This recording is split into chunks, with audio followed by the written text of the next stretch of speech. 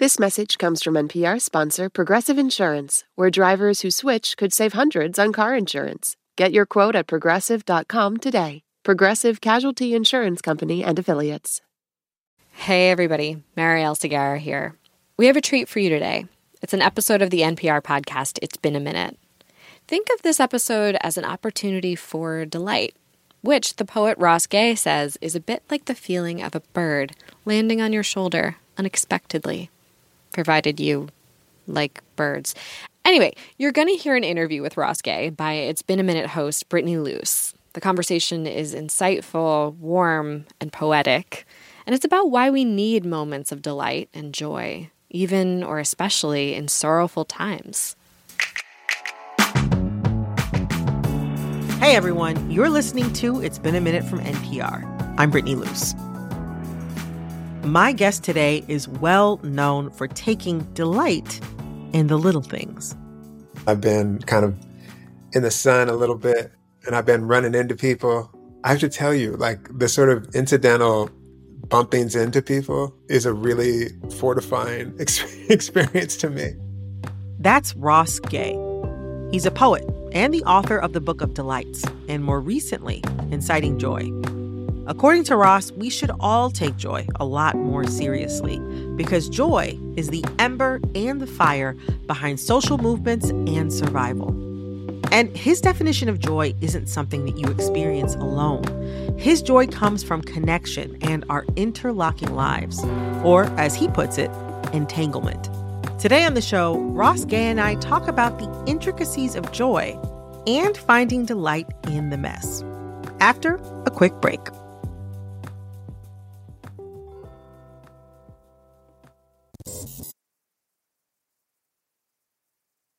Ross Gay, welcome to It's Been a Minute. Thank you. Good to be with you. Oh, we're so happy to have you. You know, something I've been wondering a lot about is how you would define delight versus joy or joy versus delight. Like, how would you define each of those feelings and how are they different? I've been thinking about that because I say the words and I figure like I ought to be able to say what they mean.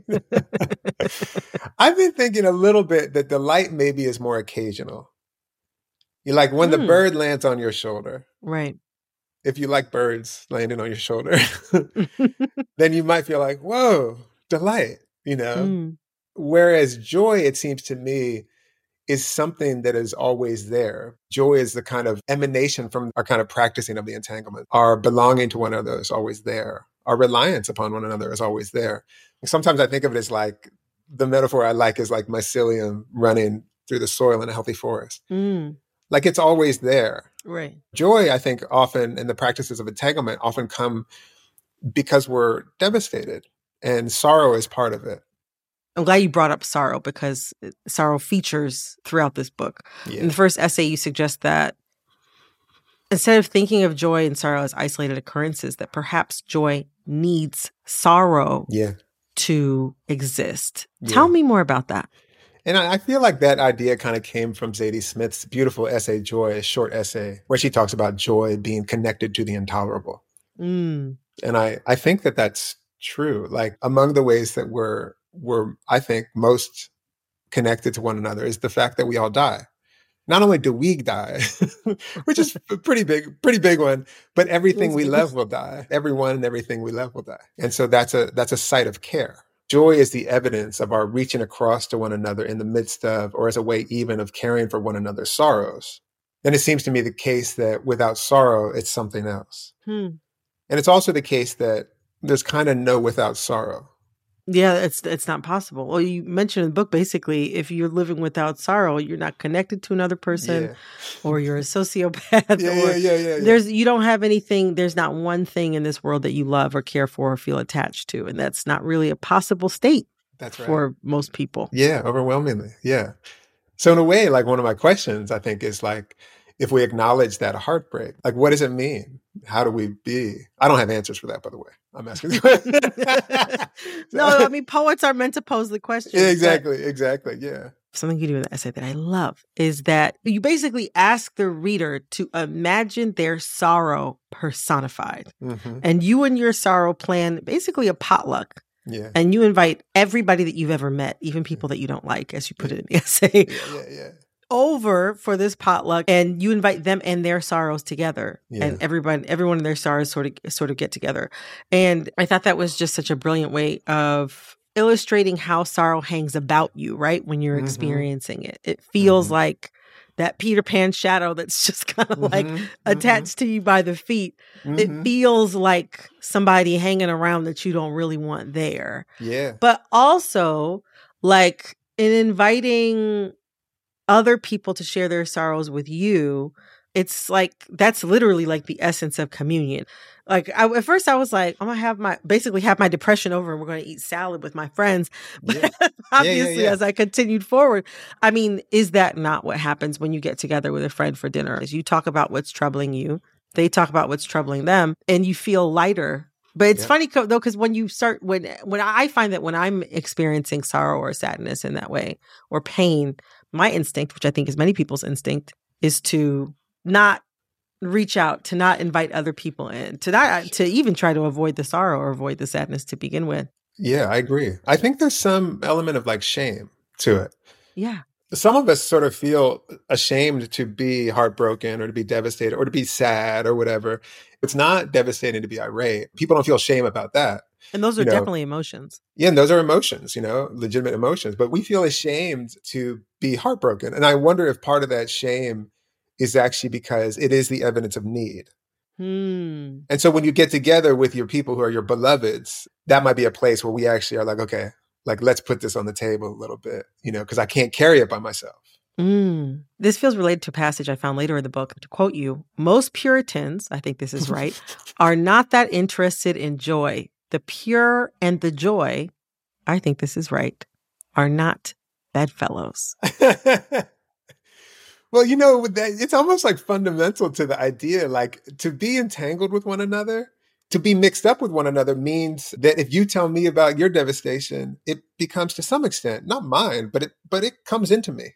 Just as you tell me about your glee, it comes into me. We've sort of actively crossed the imagined threshold between us. We are, in fact, porous and permeable and all of that stuff. And I think this idea, like, of kind of a discourse of purity, it's not only that joy and purity are not bedfellows. I feel like purity, the dream of purity, is like a wreckage upon the earth.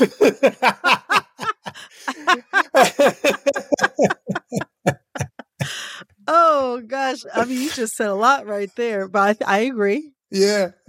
I think it's bad news. And I say it as someone who's kind of like got like a puritanical bent, In what way? Well, like, for instance, I grew up as an athlete. Oh, yeah. I'm like 48 years old, and it's such a thing that I'm learning, for instance, to say to myself, no, you're hurting now, rest. It's such a thing.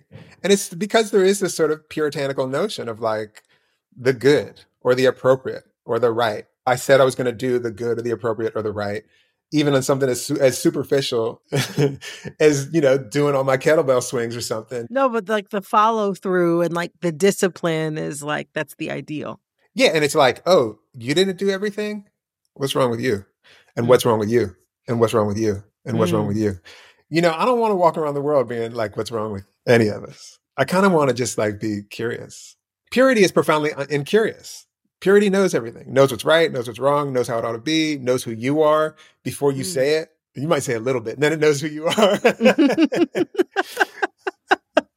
I mean, it categorizes too. It's like you're good or bad, you're right or wrong, you're in this pile, you're in that pile. Totally. And there's not a lot of room for the messiness that entanglement really requires of people. Exactly. So, if joy requires mess and entanglement, which is always an adventure, let's say. Yeah. How do we cultivate joy in our lives while acknowledging the mess that it lives inside? I do wonder if one of the first things is acknowledging that we ourselves are complicated. You got my eyebrows raised over here. Your eyebrows went out of the screen. We love to be persecutorial. The fact of the matter is, it's like, hang on now. I'm like a complicated person, Right. I suspect you are too. Yeah. And in fact, your complicatedness might be a reason that I'm inclined to love you more. Because I know that you're not only one thing. Because I know that you're actually changing like a creature, like we do. What you're describing sounds to me like grace. That's it. My brother's a high school principal, and he's such a beautiful dude because he seems to have this like thing that I think could be hard to have, probably with one's own kids, but also kids that you're looking after in some way. The thing of like, these are people changing. These are just people emerging, and I don't mean like getting better. I don't mean like on the way to the top of something. I just mean creatures, and one day a creature is kind of like this. And then the next day a creature is kind of like that. What a pleasure it is. Like when we get to sort of feel grace, to just be walking around, moving around, thinking around with grace. After the break, finding joy in the midst of an apocalypse, whether it's fictional or real.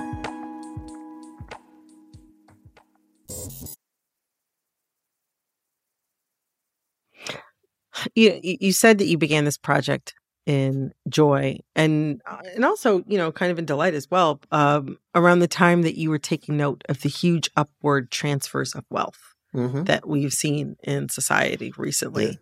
Yeah. And you were maybe worrying about the collapse of society, as a lot of us do. How did you land on joy as a counter to that? I feel like I follow other people in this, like Fred Moten and Stefano Harney, who have a book called The Undercommons. And I feel like I'm a student of like Saidiya Hartman, who has a book called Wayward Lives, Beautiful Experiments. And I got it somewhere up here, yeah. Yeah. Like people who have sort of just spent a good deal of time sort of teaching us to look at the evidence of how we survive and really articulating what, in the midst of profound brutality, what are the ways in which we are sort of already practicing, teaching each other how to like make it through this. It kind of seems like what you're getting at is the idea that like there's joy to be found in how people manage to survive and get to the next thing, the next day, the next year, the next era in the past. Yeah. And that is kind of how you arrived at this idea of joy being the natural thing to examine right now. Yeah. And particularly that is just what happens. That if there is a kind of hierarchical structure that we live in, their job is to steal. When you say they, who do you mean they? The government, for instance. There's a nearly $1 trillion defense budget. It seems like that could be used for other things. It's being stolen from our survival. I mean, they're stealing that money from people who need houses, from people who need clean water, from people who need medicine, et cetera, et cetera, et cetera, et cetera. I was just visiting with my Aunt Butter recently, who lives in Youngstown, Ohio, and she's like 96 years old. And she shows up in the book a little bit. And her folks came up from, Port Gibson, Mississippi. And she's sort of adamant about, like, when I get there, she immediately starts going through her phone book and giving me like phone numbers. She's like, you got to connect with these people. Because that's one of the ways that we survive, is by knowing each other and staying connected to each other.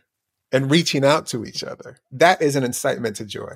Thinking about incitements to joy and the collapse of society living right alongside each other.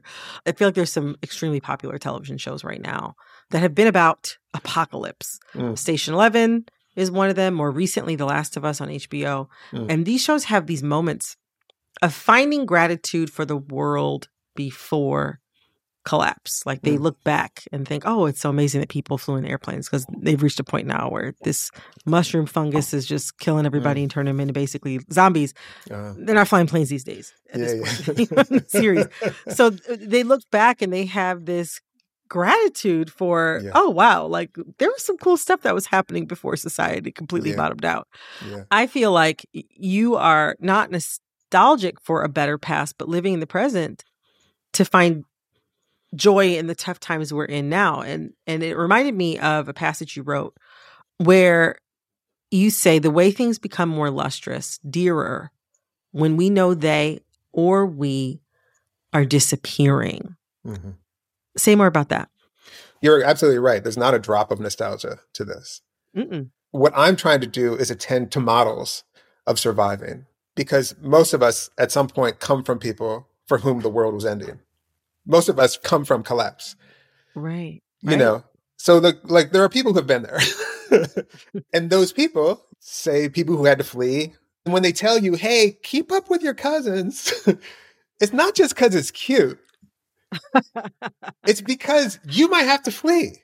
Right. Or it might just mean you might need help. Yeah, actually, yeah, just not make it dramatic. You might need help. And that help might be like directions. It might mean a meal. It might mean a place to stay. It might mean a loan. It might mean like a good song, like a playlist. Hey, I need a playlist, cousin. You know, all legitimate and in serious needs, you know, but also that thing of like, it all becomes more lustrous and more luminous when we know that we two are disappearing.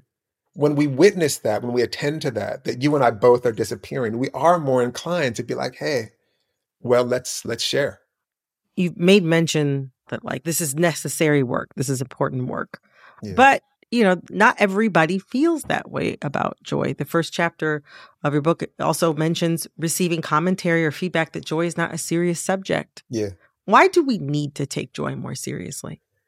Attending to joy or witnessing joy or falling into joy or entering joy or however we think about it, practicing joy, practicing our entanglements, actually means practicing, you know, what you might call meaning, which I think is a worthwhile question. You know, like what's meaning in life? Meaning is sort of meant by giving and receiving care. I'm pretty sure that's true. And I feel like in my own experience, like I feel like I have a meaningful life when I'm collaborating with people in many ways. But among them, like a really important one is collaborating toward a kind of collective care or something. And it might just be that the care is the way that we're gathering. Like a potluck is an instance of care. And even if someone's brownies are terrible, it doesn't matter. And even if like someone doesn't have brownies and like, I forgot, you know, I don't have brownies, but they came. Like it's all the evidence that we need each other that feels really important to attend to. You know, it made me think of something else that you mentioned in the book, that once at a reading of yours, a white woman asked you, how can a Black man write about flowers at a time like this? Which, you know, it's a question that one can get from time to time. Or rather, it's a vein of question that one can get from time to time, just as a Black person expressing themselves and having thoughts and ideas out in public.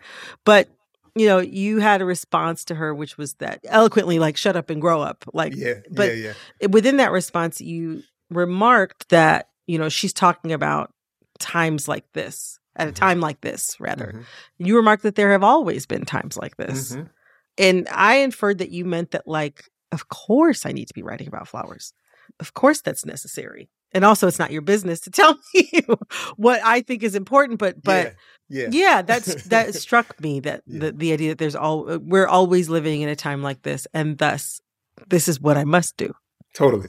Yeah. Yeah. Like the first thing is like, you don't actually get to police what I think or do or say or write. Part of what I think is being said inside of that is that what you love isn't important. What you're fighting against, what you hate, what you want not to be here, that's important. Those are the legitimate subjects of our deepest inquiry. But to me, I'm like, okay, yeah, like we got to figure out how to deal with that. But I'm going to wager that a bigger question is what, in fact, I love. Gathering around what I love might, in fact, be the sort of the process by which we imagine the lives that we want. I have one last question. Yeah. How does joy feel in your body? I think we all understand delight, you know? Yeah. But how does joy feel in your body? I think sort of expansive, you know? I think I feel it in my chest often. And I think sometimes it makes me feel like I want to cry, actually. It makes me feel often like I've been loved by people who don't even know me. There have been people like caring for me, looking out for me, who they couldn't even have imagined me. Ross Gay, thank you so much for joining us today. This was so fantastic. It was really wonderful to talk with you about this book. Same to you. I love your questions. It was really lovely. I appreciate it. Thank you. That was poet Ross Gay. His books, Inciting Joy and The Book of Delights, are available right now. This episode was produced by Liam McBain and Alexis Williams. It was edited by Jessica Plotchik. Engineering support came from Patrick Murray. I'm Brittany Luce, and we'll be back Friday with another episode of It's Been a Minute from NPR.